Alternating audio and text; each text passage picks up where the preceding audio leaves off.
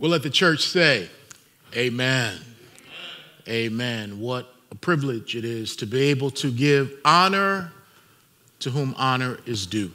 And we do honor all of our graduates and for our people who press through all kinds of resistance in order to learn how to read and the basics of arithmetic when it was illegal, and to press on and press on. And I'll speak about some of that today in my message. But before I get to that, I also want to give honor to a family in our church. Will and Erica Anderson gave birth to a beautiful baby girl, Cordelia, this week. And we just want to thank God for giving them life and giving them this little one to be able to nurture and raise in the things of the Lord. So to the Anderson family, we offer our blessings to you. Great to see your baby's spiritual godfather there on the day that she was born at the hospital, her namesake. And so praise God for what he is doing. Also, if the Lord should tarry and if the creek don't rise, we plan on meeting again here in Strong Tower Bible Church in a limited capacity on March 14th, 2021. So in a couple of days, you will receive an email from Pastor Jerry because you have to register in order to come to the initial worship services. So Strong Tower, when you get the email, and if you plan on being here, please make sure that you follow through with that. Don't wait because you might miss your blessing, okay? But there'll be more information to come. But pray for us, pray with us as we head towards March 14th to reopen in a limited capacity in person as a local church. Amen?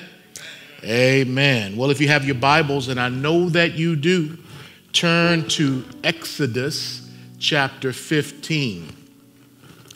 Exodus chapter 15. We read this passage last week. We will use this passage as our launching pad for today. I'll begin reading at verse 1. And the Bible says, in the New King James Version, "Then Moses and the children of Israel sang this song to the Lord and spoke, saying, I will sing to the Lord, for he has triumphed gloriously. The horse and its rider he has thrown into the sea. The Lord is my strength and song, and he has become my salvation. He is my God, and I will praise him, my father's God, and I will exalt him." So in this song that will carry on for many more verses, the first two verses tell us that Moses took time to thank God, whom he also categorized as my father's God. And last week we talked about Amram, because we talked about the God of my fathers, part 1. And so we looked at Moses' father Amram, and we talked about the faith of his father and the faith of our fathers, Abraham, Isaac, and Jacob, but namely for Moses to look at the faith of his dad, because had it not been for the faith of his father, he wouldn't be able to be the man that he was at that moment for the children of Israel.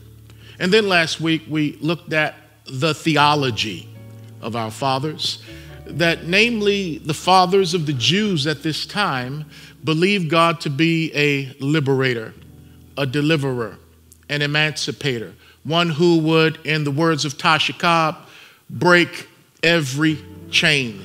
And he did just that, and he brought them out of Egyptian slavery and bondage and took them into the promised land.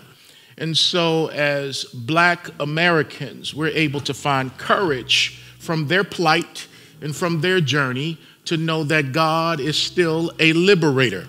And much of our theology and reading in the Bible sees God as one who sets the oppressed and the captives free. In fact, Jesus was anointed to do just that, first and foremost in the spiritual realm, where he was anointed, according to Luke chapter 4, verse 18, to preach the gospel and to set at liberty those who are oppressed and to bind up the brokenhearted. So we thank God that our God is a God, again, who breaks every chain, whether that be physical, mental, spiritual, financial, relational. He's able. He's able. And so today we pick up with part 2 of the God of my fathers. And if I had to kind of just narrow this down, the God of my fathers part 2, I would call this message One Nation Under a Groove. One nation under a groove. When we think about the God of my fathers, the God of our fathers. And today we're going to see 2 things. We're going to see the necessity that birthed the black church. That necessity birthed the black church. And then secondly, that struggle birthed black music, putting this nation under a groove. Now, in order for us to cover those 2 points, we definitely need to pray and ask the Holy Spirit to help us all, to teach us all, to lead us all. So let's talk to the Father. God, thank you that we can come to you and to your word in order to gain instruction, encouragement, direction, and clarity. Thank you, Lord, that one of your names is Redeemer. You know how to buy back and bring out. You know how to turn things around and work it for good. You know how to use the things that Satan meant for evil and work them for good. You are the Redeemer. And like Job said, I know that my Redeemer lives. And you will stand on the earth in the latter day. But until that day, and we do say, come quickly, Lord Jesus. Come quickly so that the government might be upon your shoulders. Come quickly that you might deal once and for all with the devil, the enemy, and cast him into the lake of fire. Until you come, you've left your body here, your church here, to occupy with love, to occupy with truth, to occupy as men and women who are change agents and people who seek justice in the land, especially for the underserved, the marginalized, and the oppressed. We thank you that we get to be your mouthpiece. We get to be your hands and your feet. We get to be your ambassadors. We get to be your light. We get to be your salt. We get to be your representatives. And I thank you, Lord, because you know that we will fall short and failure every step of the way. So I'm so glad that grace superabounds over our junk. And I pray, Lord, that in spite of us, people might see you through us and that they might hear you through us and they might feel your touch from us. Help me today to preach and teach your word with accuracy and boldness in the name of Jesus. I pray, Lord, that you will give your people ears to hear what thus saith the Lord, that we will look at the fact that you are the God of history and that nothing is wasted, even the painful things, because once again, you are the Redeemer. Lord, may we see hope today, even in a tragic journey, even in a hard journey. Might we have hope today in the God who raises the dead, who can do anything and everything but fail. Touch your manservant, I pray, in Jesus' name. Amen. Thank you, Jesus. Thank you, Jesus. The God of my fathers, part 2, one nation under a groove. What a difference a week makes. What a difference a week makes. Because just last week, I remember coming to church, and even the week before that, there was ice and snow on the roads. There was ice in our parking lot. My deacons were here to make sure that their pastor did not fall into the church or fall out of the church because of the ice and the snow. And it was so bad that we know what happened to the state of Texas, especially the cities of Houston and Dallas, because the snow caused there to be power outages and pipes burst, and there was all kind of damage. Even one young little fella died because of hypothermia. It was just such a tragic situation because Texas is not really known for receiving ice and snowstorms. But I do believe Jesus said that in the last days before he comes, the weather is going to be all over the place. I know one thing's for sure. I don't know when he's coming. I just know that he is coming, and we are one day closer to the return of Jesus Christ. And so Texas was struggling. People were losing power. People did not have water to drink. And I remember looking online at some of the stories. And there was one story in particular that got my attention. And it was the story of a young African-American boy, probably 13 years old, who got online to show people who had lost power how they can power up their cell phones so that they could get information and be able to communicate with loved ones because, again, the power was gone. But this young 13-year-old African-American boy got online on YouTube or something, and he said, this is how you can power up your cell phones.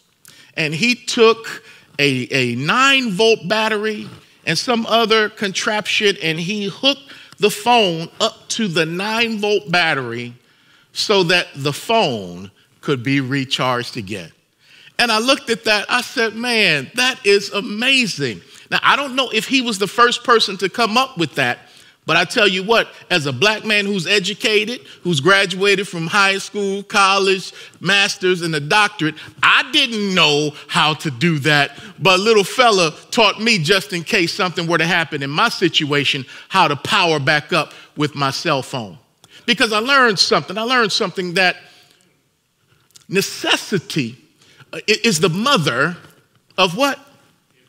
Invention. Necessity is the mother of invention.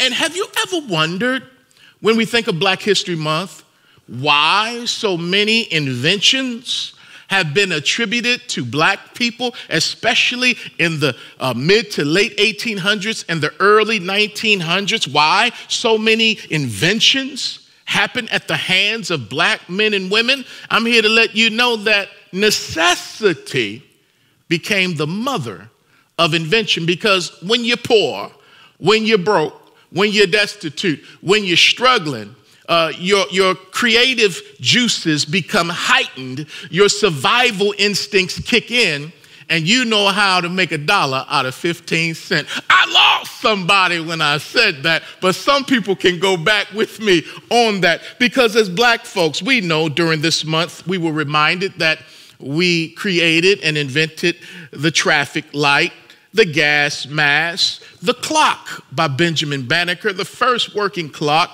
also the electric lamp by Lewis Latimer, the pacemaker, peanut butter. Man, George Washington Carver did more with a peanut. I mean, he did a bunch of things with peanut butter, peanuts. He even made paint out of peanuts. But we thank God for peanut butter. Then there was another brother that made potato chips. And then there was a black person who created the clothes dryer. A black woman created the home security system, the blood bank, the ironing board, the lawnmower. The modern toilet was created by a black person, a mop, and even a mailbox. And there are so many other things. Time will not permit me to mention them. But once again, necessity is the mother of invention. And also what we're going to see today, not only is necessity the mother of invention, but struggle becomes the catalyst for change. Necessity is the mother of invention, and struggle becomes the catalyst for change. And out of necessity, the black church was born. And out of struggle, black music in America was born. And in Exodus 15, we get to look at our kinfolk, the nation of Israel, to learn these two principles right here. So let's start with verse 1, point number 1 as we get into Exodus. Point number 1 is necessity birthed the black church. just like necessity birthed the congregation of Israel. You see, in Exodus chapter 15, Israel serves as a type of the church. Israel is not the church, but it is a picture of the church that will come much later on the day of Pentecost. But we see that Israel is a type or a picture of the church, which leaves us to ask the question, what is the church? This New Testament entity. What is the church that we see in the Old Testament through the nation of Israel? Well, the church in its simplest forms is the body of believers. The body of believers, people who believe that Jesus Christ is the Son of God. People who believe that Jesus Christ came to earth to live the perfect life that we could not live and die on the cross for lawbreakers and sinners like you and me, and then rise again from the grave. By doing so, he gave his life for us, the just for the unjust. He paid our debt, and then he rose from the grave. And when we believe in him, we can be born again. We can be forgiven. We will be adopted sons and daughters of God, indwelt by his Spirit, accepted in the beloved, seated with Jesus in heavenly places, never to be forsaken, never to be forgotten, always loved and cherished by the Father. We're believers. We're believers because of what Jesus did for us. And what we see in this passage, not only were the children of Israel believers, because they were believers in what Yahweh had just done for them in order to bring them out and bring them through, to deliver them from physical oppression. Yahweh, God, was the one who brought them out. So therefore they believed in him, at least for now. Because of the 40 years in the wilderness wanderings, they're going to have moments where they believe and where they don't believe, where they believe and where they don't believe, very much like you and like me. And that's why I'm so glad we're not saved by our performance, but we're saved by what Jesus did and finished on Calvary, and that God keeps us because he is faithful even when we are not. Which is why under the new covenant, not only does he give us the Spirit, but he seals us with the Spirit, meaning that the Spirit won't leave us even when we grieve him because of our unbelief. You don't have to say amen, but you can say a because it's real and it's right. That's what happens, right? We're all in process. But this group of folk in the Old Testament, they were believers in Yah. But a little bit later in the chapter, the same chapter that they're praising God, they're going to begin complaining at the end of the chapter. God brought them through water, parted it.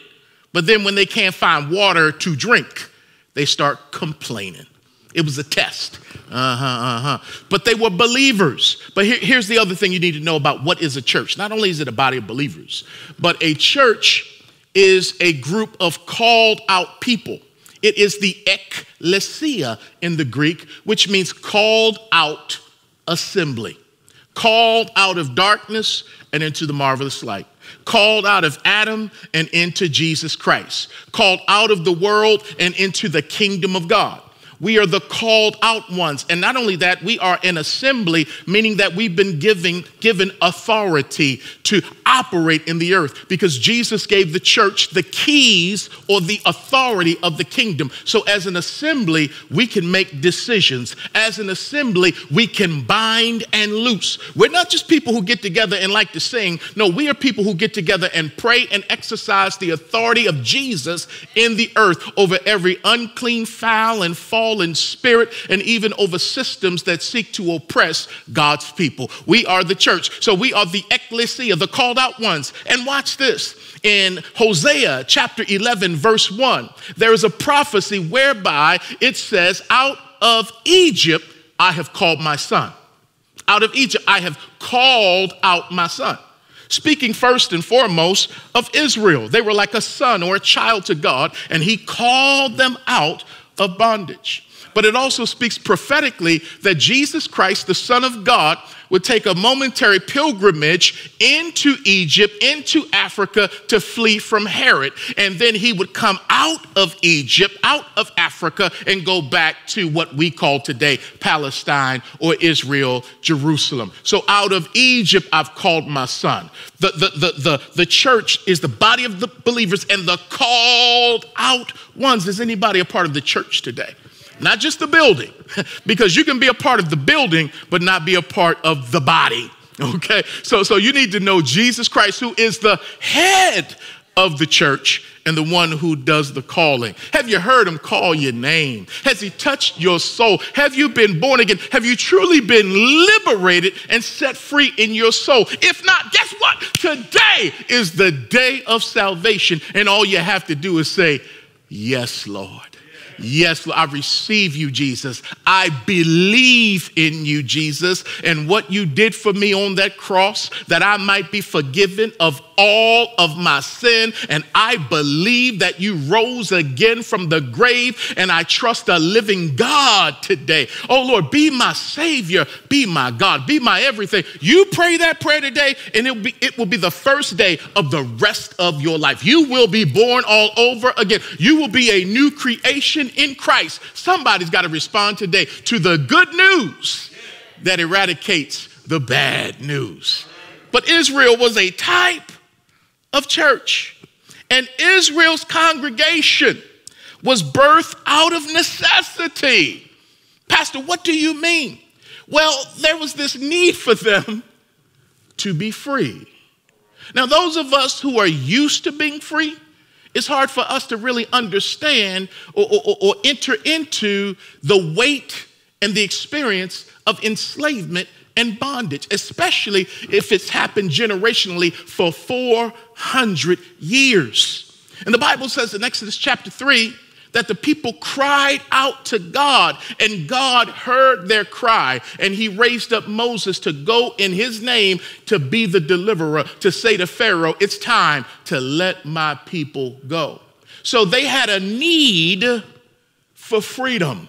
They had a need to be a community of people that God had called Abraham to be the father of. So they had a necessity, they had a need to be a congregation who would no longer be bound, who would no longer be oppressed, but who would be free and free indeed. And when I transitioned to the black church in America, the black church was birthed out of necessity.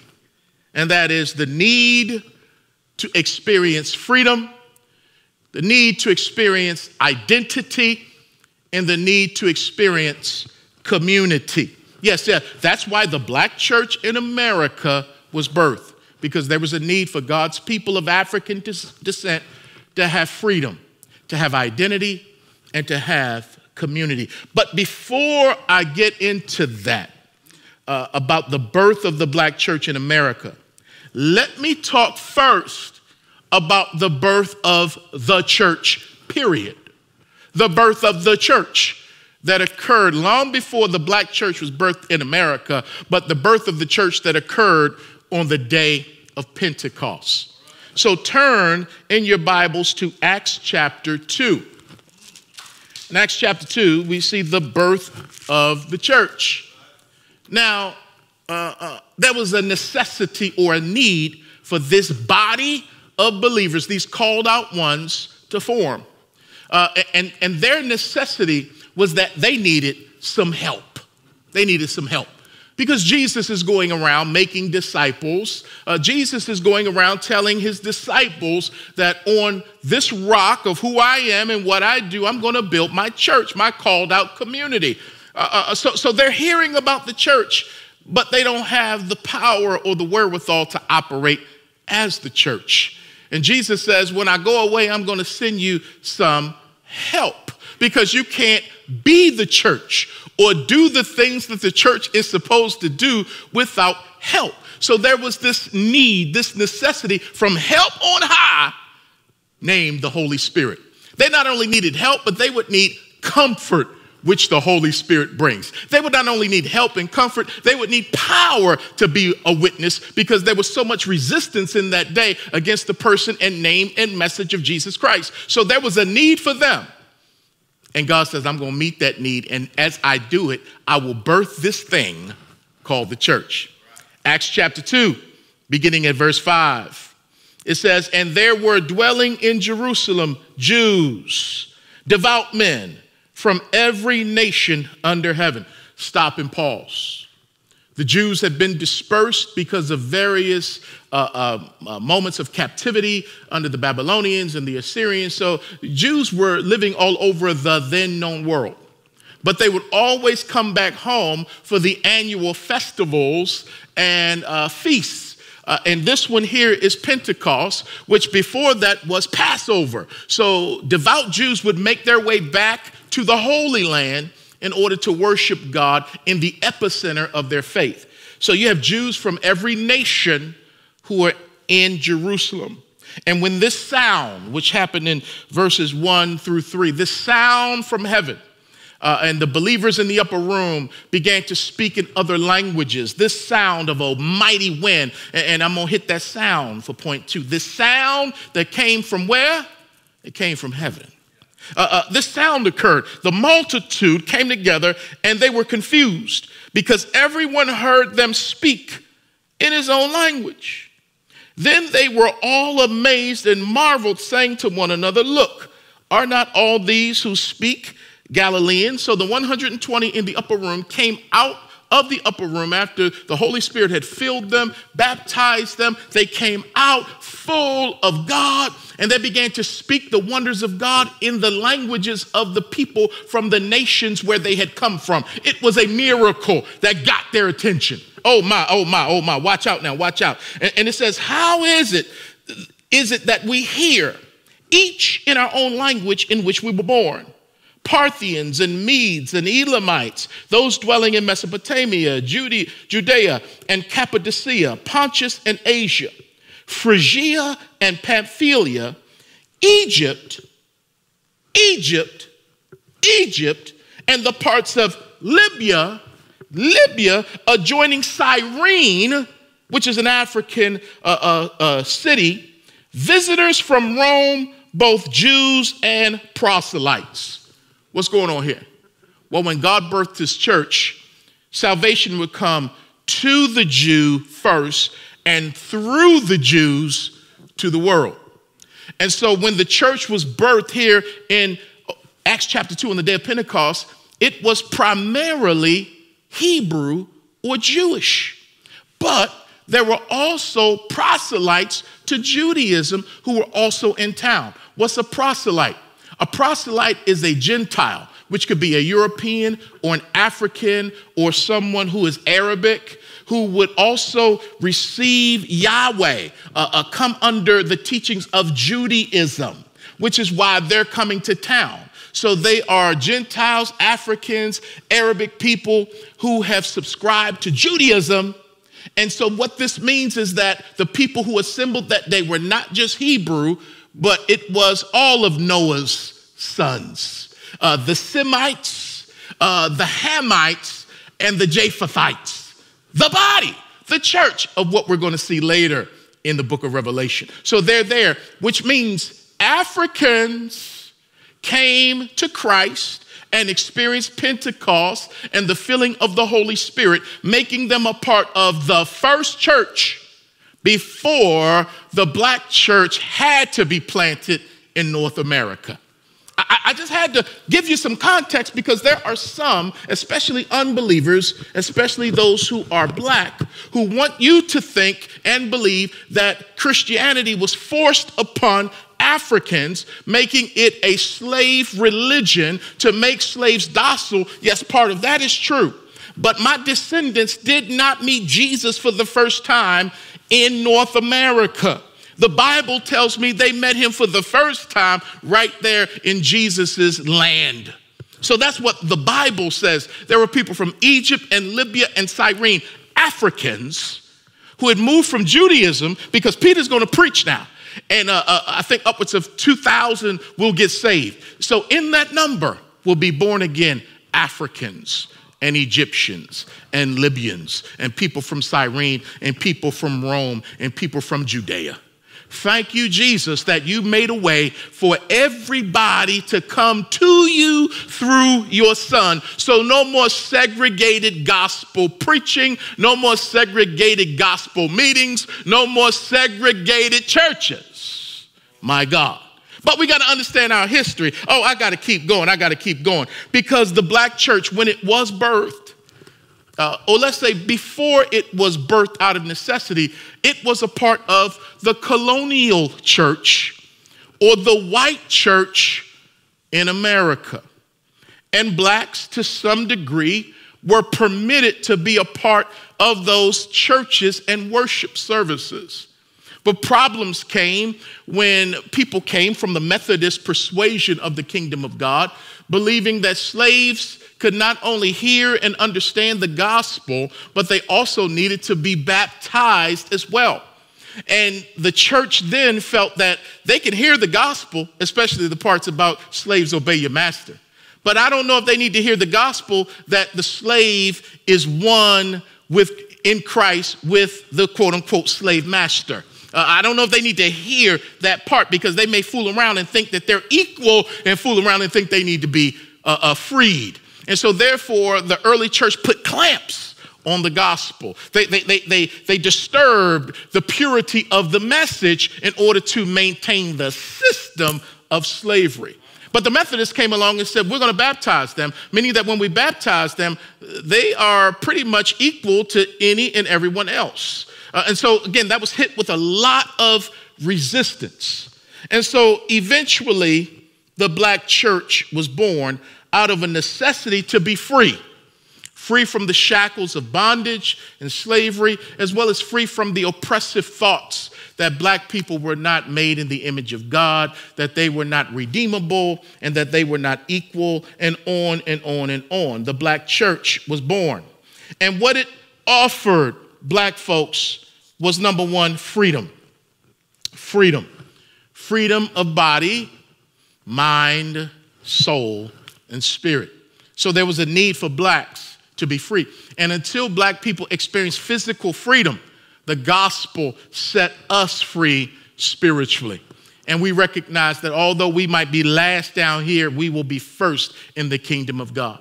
And identifying with a Savior who chose to suffer unjustly helped set us free and give us hope in the midst of our plight.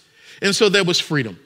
And when the black church began in America, it began as what is known as the invisible institution during slavery. During slavery, blacks would come to the churches that were led by white people, and they would either sit on the sides or stand. If there was a balcony, they would be permitted to go up to the balcony, but they were still slaves in the house of God. And I'll tell you a little bit about that in a moment when I get into Richard Allen.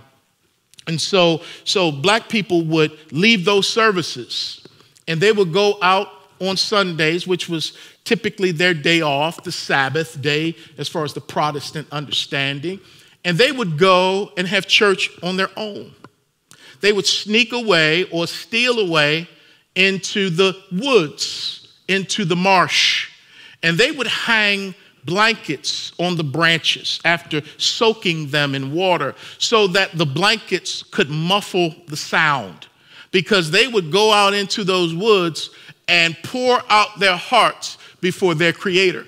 And they would worship in a way that was akin to their African ancestry and culture, where they would shout, where they would dance, where they would sing, where they would pound on a wash tub in order to have a rhythm to their worship.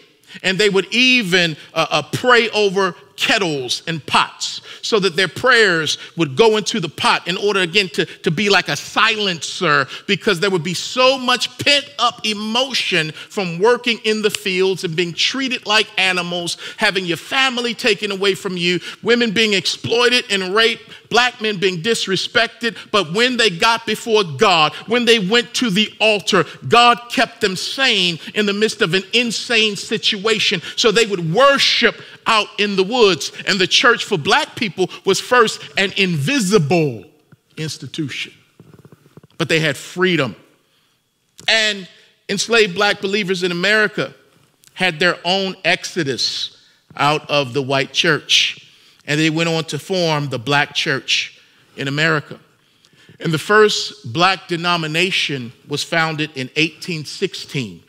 And it was a young man by the name of Richard Allen was elected as the first bishop of the African Methodist Episcopal Church. And so Richard Allen, he was in Philadelphia. He was in the North, which was a free territory. But although free, it was still very prejudiced, very biased. Black people were not seen nor treated as equals. But he's still in the North in Philadelphia. He was a member of a Methodist church who from time to time would allow him to preach. And under his preaching, the church began to grow, especially with escaped slaves and free blacks in Philadelphia. And when they would come to church with their white, quote unquote, brothers and sisters, Richard Allen, Absalom Jones, and the other members of the church would have to sit in the back or stand along the side and give the better seats to the white members. They would receive communion last, and so they were treated like second-class citizens in God's house. And Richard Allen let the elders of the church know that this was not right, and that he was being used to see the church grow, even though he and his people were not respected. And so therefore, the church decided to build a balcony in that particular building. They built a balcony, and the black people contributed to that effort. So on the day when the balcony was to be open, it was such a big deal in the city that even more people came to the church service. So much so that the black people who thought that the balcony was for them, that they could be separate in the church and have their own place without being humiliated and told to get up and stand over here, they were not given the balcony because the crowd was so big that white people occupied the balcony.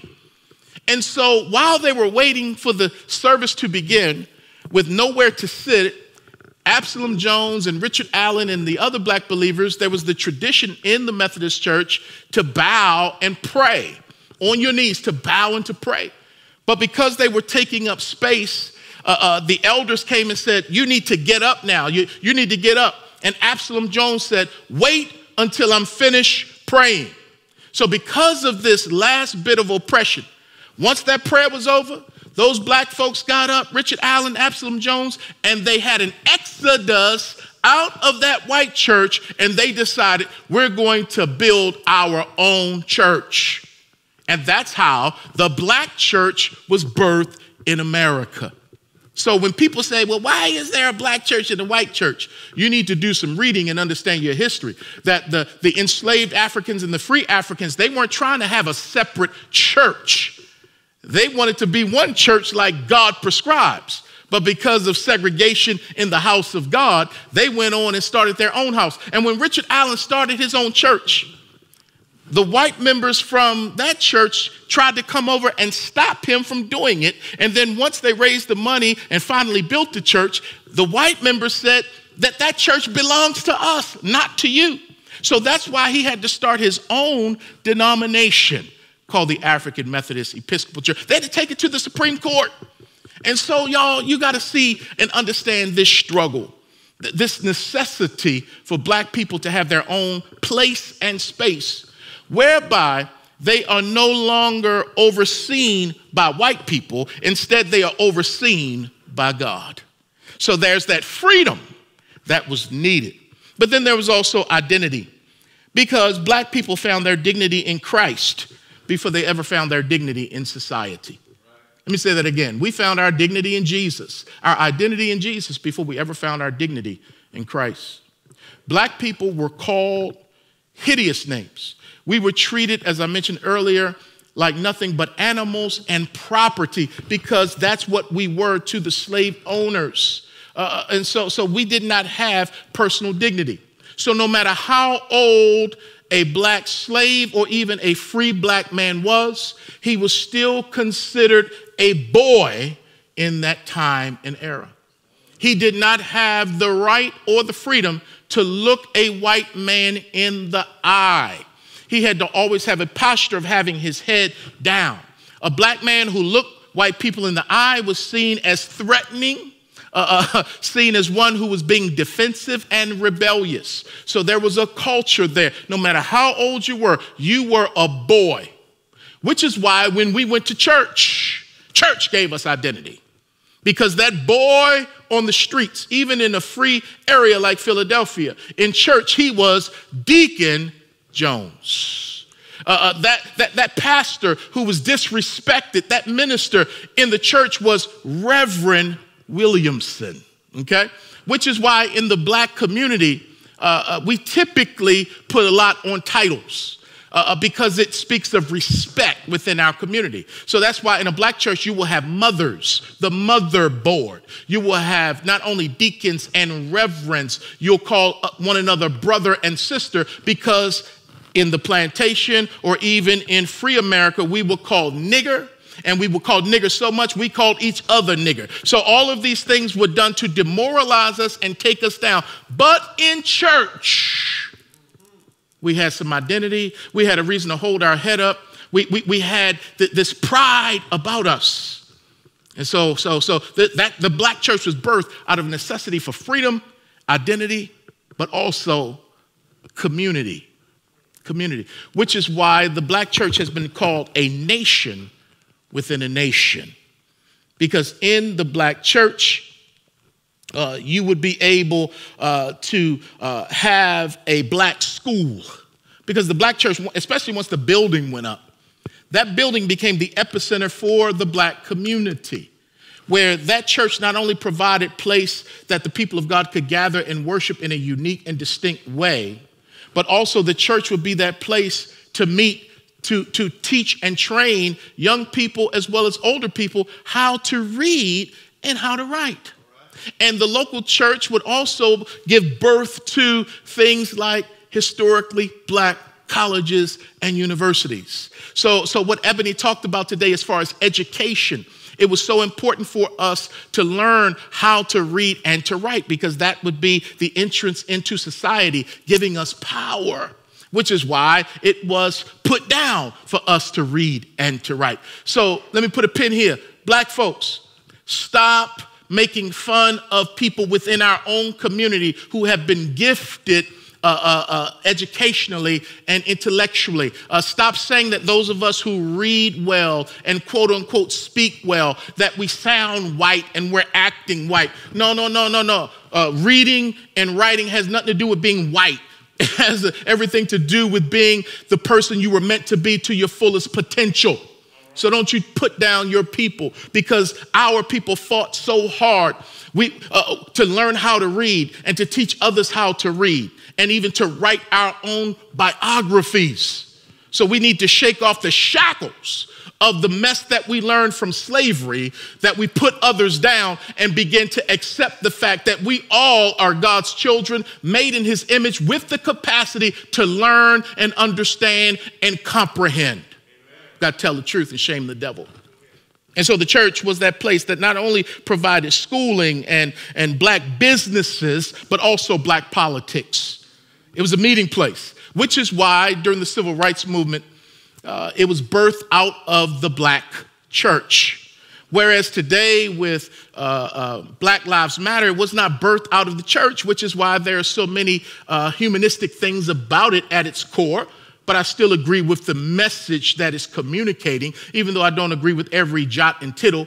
Neither do you agree with every jot and tittle that goes on in this country, and that the founding fathers were slave owners and all that stuff, but you still hold on to the things that they wrote and stood for by way of freedom, justice, and liberty for all. I hold on to Black Lives Matter, the philosophy, the same way, even though I don't agree with everything the founders believe in.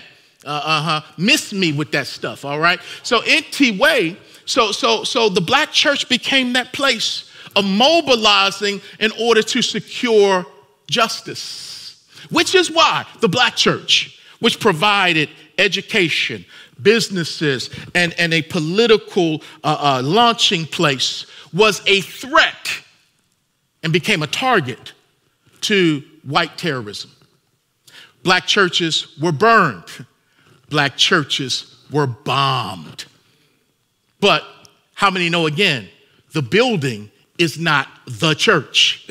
The people are the church. And so truth was able to go on because truth resided in people even when they couldn't reside in buildings. But the more you knocked us down, the more we got up with resiliency to rebuild again. My God. And so out of necessity, the black church was born. Out of necessity. And out of necessity, this church was born in 1995. Not as a black church, but as a multiracial, multidimensional, multi-economic church led by a black man. Or let me put it like this, led by a brother man.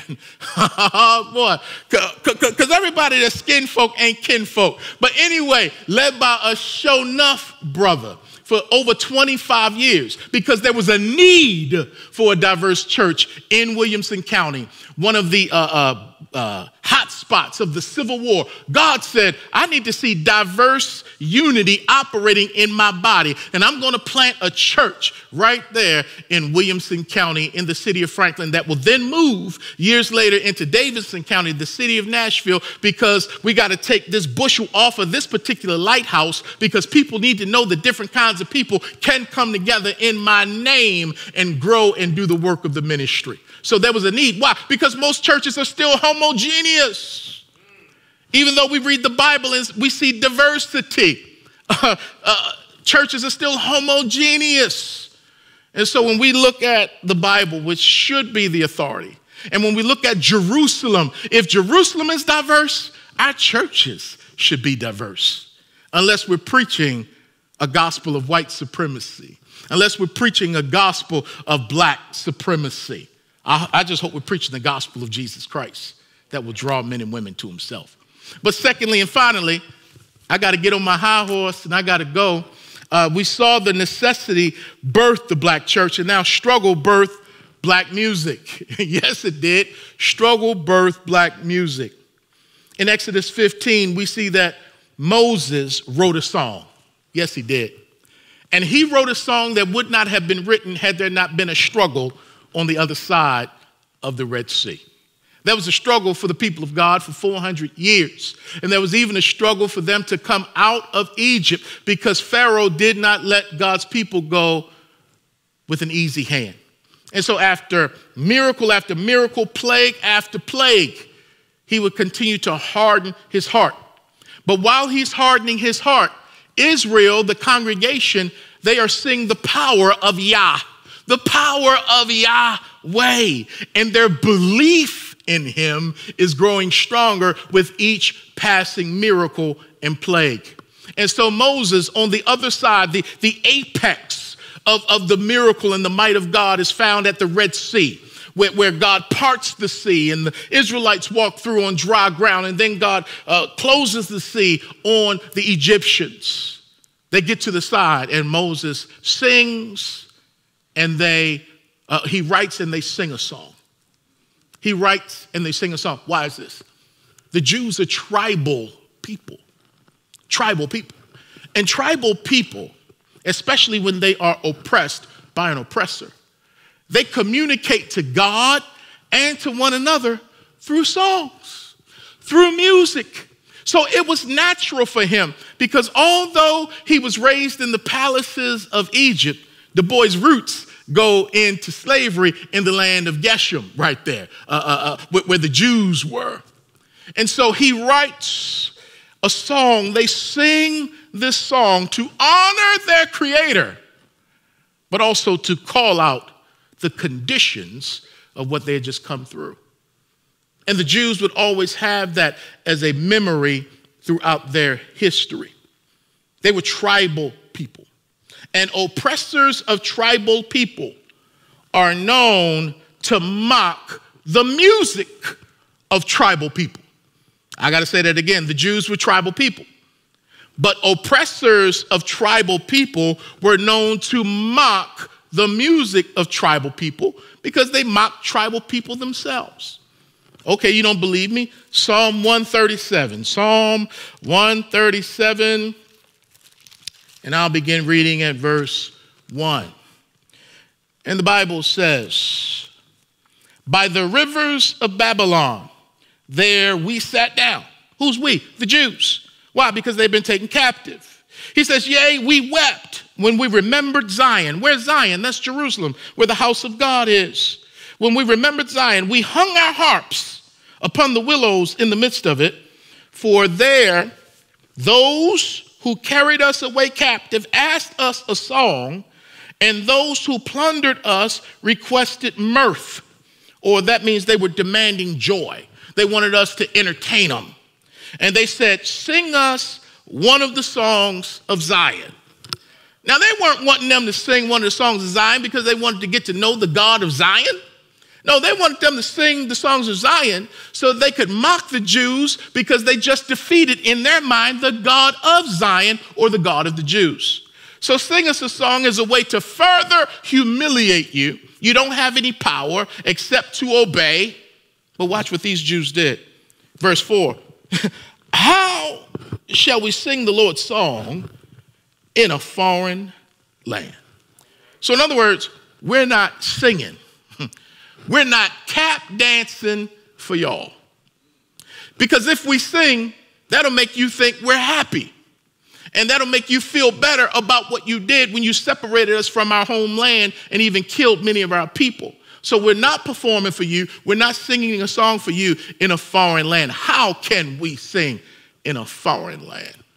And so tribal people are often mocked, their music, by oppressors and colonizers. Hold that. Black music was birthed out of struggle, and black music put this nation under a groove. Something good came out of something bad. The music that God put in us in the motherland and even in the other land ended up putting this nation under a groove, my God. And I saw this when my family and I went to the National Museum of African American Music a few weeks ago. And I'm so glad that that museum is here in Nashville, and my hat is off. I applaud those on the board, the team, the people who raise money to put that together. It is a top-notch facility and experience for the country that's right here in Music City, which, by the way, got its name not for country music, but because of black music that came from the Fisk Jubilee Singers. So black music put this nation and this city under a groove. And with my time remaining, let me just give you a few examples of what God can do when oppressed tribal people begin to sing and make music and create. My. Hold on. There are the Negro spirituals.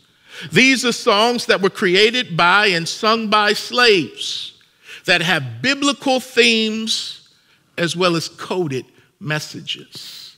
So the Negro spirituals. Songs like Nobody Knows the Trouble I've Seen. Go down, Moses.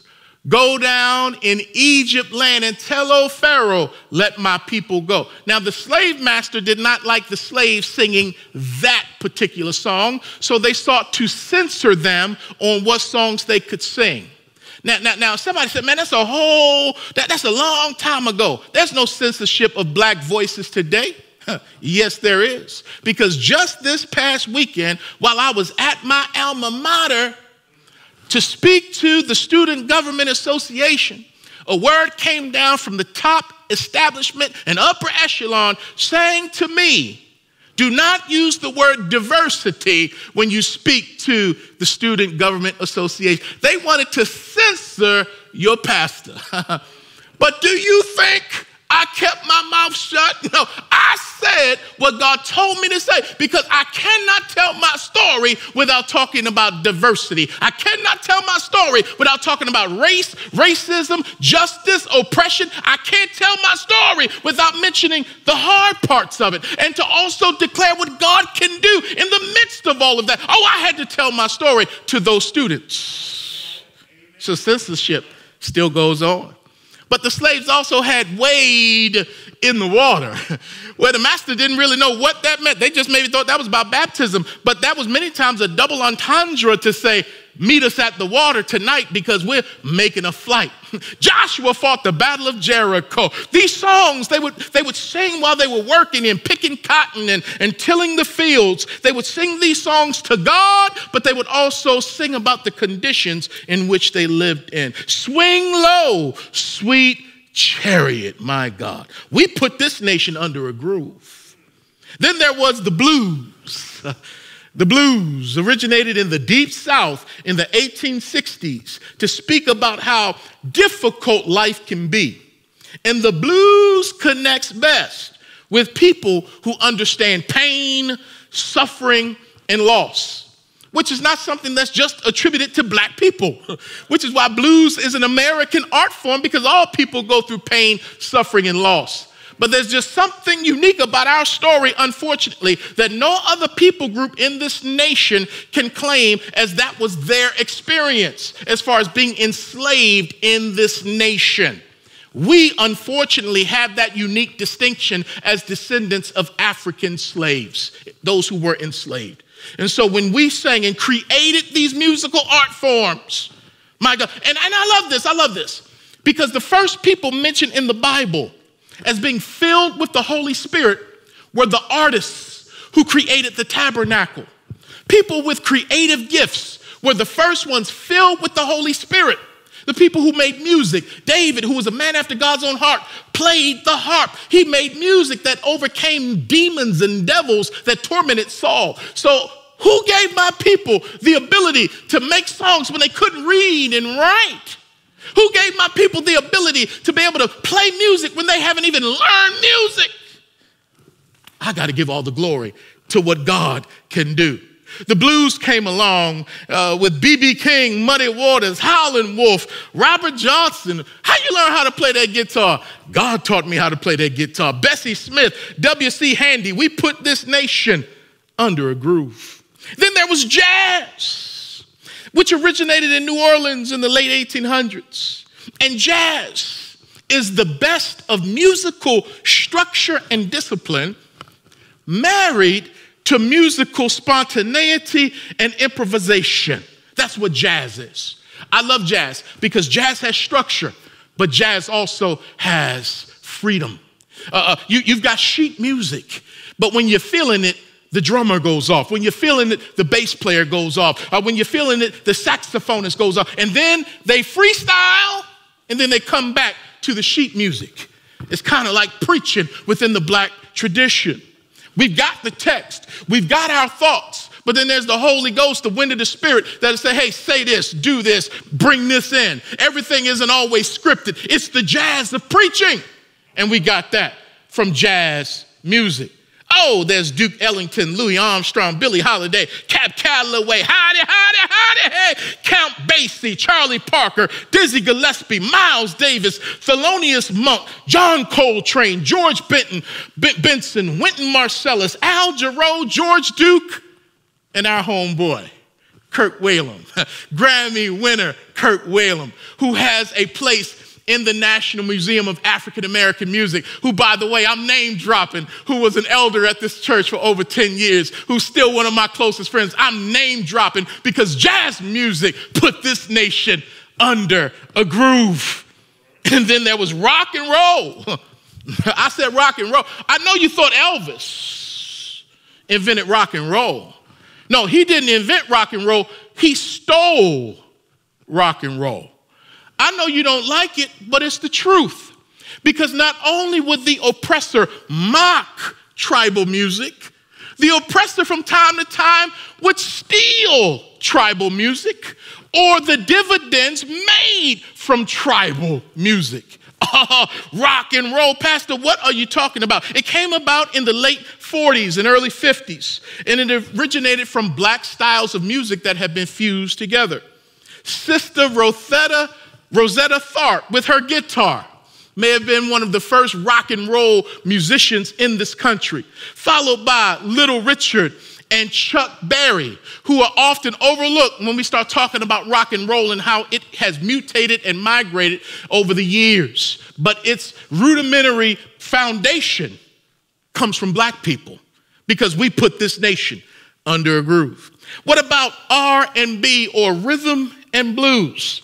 Because we live in a country that want our rhythm, but they don't want our blues. But this musical form originated in the 1940s. Black folks creating musical styles. And this was originally known as race music. So folks like Fats Domino, Bo Diddley, Sam Cooke, Marvin Gaye, and Berry Gordy's Motown sound, R&B. We're talking about Smokey Robinson and Stevie Wonder, the Temptations, the Supremes, the Jackson 5. Woo, can you imagine this country without Motown's influence? Because black folks helped put this nation under a groove. And then there's New Edition and Boys to Men. And then there's Babyface. And then there's After 7. With our brother Kavon Edmonds, who's a part of it. I'm just name dropping again during Black History Month to let you know that R&B, black folks put this nation under a group. And we need to give honor to whom honor is due. I'm almost done. Then there's soul music. Soul music is music that you can feel. Aretha Franklin said, I'm giving him something. Anyway, Aretha Franklin, the Commodores, War, my favorite, Earth, Wind, and Fire, that combines so many different musical elements of jazz and blues and calypso. Oh, the creativity of soul music, the Whispers, the mighty OJs, the Spinners, Curtis Mayfield, and just down the road at Memphis, Al Green, Stax Records, Cadillac Records. Man, black folk, we sang our way through. Because we put this nation under a groove. And then we can't forget funk music, music that you can smell. Because soul music is music you can feel, funk is music you can smell. Because of the funky bass line, you make a face like something smell in the room. That's funk. When you make that face, that's funk. And funk comes to us from James Brown. Funk comes to us, man, when you hear that drum and the way he puts that horn together, how the horn was another way of percussion in the music. And then that would give birth to Bootsy Collins on the bass and George Clinton, who gives us One Nation Under a Groove and Parliament Funkadelic, because black music put this nation under a groove. And then there's hip hop. Oh my, in the mid-70s, hip-hop was born in New York City. Kool Herc, DJ Red Alert, they came with this music that could pull any kind of musical style and make it a hip-hop song by putting a drum beat on it or over top of it. It could take disco, it could take blues, it could take so many things, jazz, and make it hip-hop. And so there's Grand Master Flash and the Furious Five with the message, don't push me cause I'm close to the edge. I'm trying not to lose my head. So we have social commentary, tribal people telling it how it is. And then there's Run DMC, who came, my favorite rap group, talking about it's like that. And that's the way it is. And then moving on from there, you got the Fat Boys and LL Cool J. Continue to move on up. You got folks like Tupac and Biggie, and you hear the sheer genius in these artists. We put this nation under a groove. But finally, to me, the best form of music that came from the black struggle, I don't believe it's jazz or the blues. I don't believe it's funk or soul or even hip hop. I believe it's gospel music. Gospel music came from the black church and from the black struggle. The Bible says that the gospel is the power of God unto salvation. So gospel music talks about the power of God, which is why you can't sing gospel music and fake. Gospel music is going to come from your soul. You got to sing to God and about God and how he can deliver you through struggle.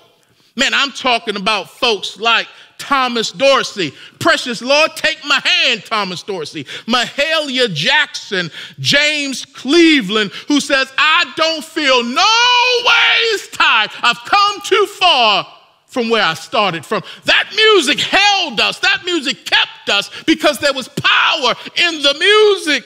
And then there was Shirley Caesar, Edwin and Walter Hawkins, Andre Crouch, Kirk Franklin, Yolanda Adams, Fred No Weapon Hammond, Tamala Mann said, take me to the King, John P. Key, all of these great gospel songs, which also gave birth to gospel rap. I got a name drop again because not only was there Stephen Wiley and Michael Peace, these pioneers in gospel rap, and DC Talk and PID and ETW and SFC and Cross Movement. It was your pastor with Transformation Crusade in the late 1980s doing my rap for Jesus, man. And that's what led me to preach. And that's what led me to plant a church. And that's where I stand today. And it came out of music, that came out of struggle, that came out of the black church. Because God used us, in spite of us, to put this nation under a groove. So out of necessity, the black church was born. And out of struggle, black music was born. Once again, putting this nation under a groove. And I believe, my people, we've given this country so much, not only by way of inventions, but also by way of the black church and black music. We've given this country far more than this country has given us to this point. But we still have hope in what God can do tomorrow. Now today, to close out Black History Month, Strong Tower Bible Church is having our drive-up soul food luncheon. And that will be between 12:15 and 1:30.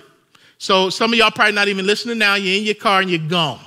Okay? So you can pick up your plate between 12:15 and 1:30. Now, I got to say this, though. If you did not sign up and register for a plate, don't you dare show up and try to get a plate. We gave you time. Some of you, you hesitated, and you've been left outside the blessing. You got to wait till next year, okay? So upwards of 285 plates have already been packaged for those who have registered. So make sure those who sign up are the ones who show up. And if you sign up and you don't show up, we're going to take those plates and distribute them amongst the community around us, if you understand what I'm saying. But Strong Tower, we just wanted to celebrate Black History Month. We thank God for the black people in our church. We are not colorblind around here. We're grateful for our black community and our black culture. Soul food luncheon today. But watch this, though. Watch this, though. Do you know where soul food even comes from? Huh? Do you know where soul food comes from? Soul food came from necessity and struggle. Because after the master got the pieces of the pig and the cow and the chicken that he wanted for his family and his overseers, the slaves were given the rest, what was left over. So we took the bellies or the intestines of the pig and transformed them into chitlins. We took pig's feet and pig ears, pigtails, oxtails, chicken feet, chicken gizzards, and we transformed them into soul food. Now today, there are no pig's feet and oxtails, fatback strickling lard. We don't have none of that, but we do have some chicken. We have some spaghetti for you, cornbread, and guess what, to top it off? Red Kool-Aid. Oh, you don't hear me, red. Not cherry, not strawberry, but red Kool-Aid. We will see you today between 12:15 and 1:30. We'll wave at you from a distance and bless you from a distance. But let's pray. Father, thank you for this time. Thank you for this word. Lord, give us a heart to want to know history, because history, Lord, is your story. And we can see your hand on your people, not only the Jews, not only on the nation or the country, continent of Africa, but we also see how you have worked here in America. In spite of all of the challenges we've gone through, we see, Lord, that you have been our shining prince. You have been the one that has protected us and kept us. And I thank you that you've touched our hearts. Many of us within the Black community, Lord, we do not have a desire for revenge. We do not have a desire to hurt anyone. Lord, we still want to be treated the way everybody else is treated. We still want access to opportunity like everybody else has access to opportunity. And Lord, I still believe the church is to set that example for the broader community. And Lord, the church still has to deal with its demons of racism, segregation, of looking down on others and judging and biases. Lord, the church must repent. The church must get right. And Lord, I pray that as you use the words of Stephen before he was stoned to touch the heart of Saul, use these words as I even shared the history, like the Jews shared their history, as I shared African-American history. Use this, Lord, to touch and cut hearts that men and women might repent. Thank you, God. Build up your church. In Jesus' name I pray. Amen. Oh, if I had a ring dance right now, if I had somebody on the organ, because I didn't talk about black preaching. I didn't. Maybe another time I'll talk to you about black preaching and man, the hoop. Oh, I forgot to even get in all that. I'm too full. Now I'm ready to go get me some chicken. All right, I'll see y'all later. Holla.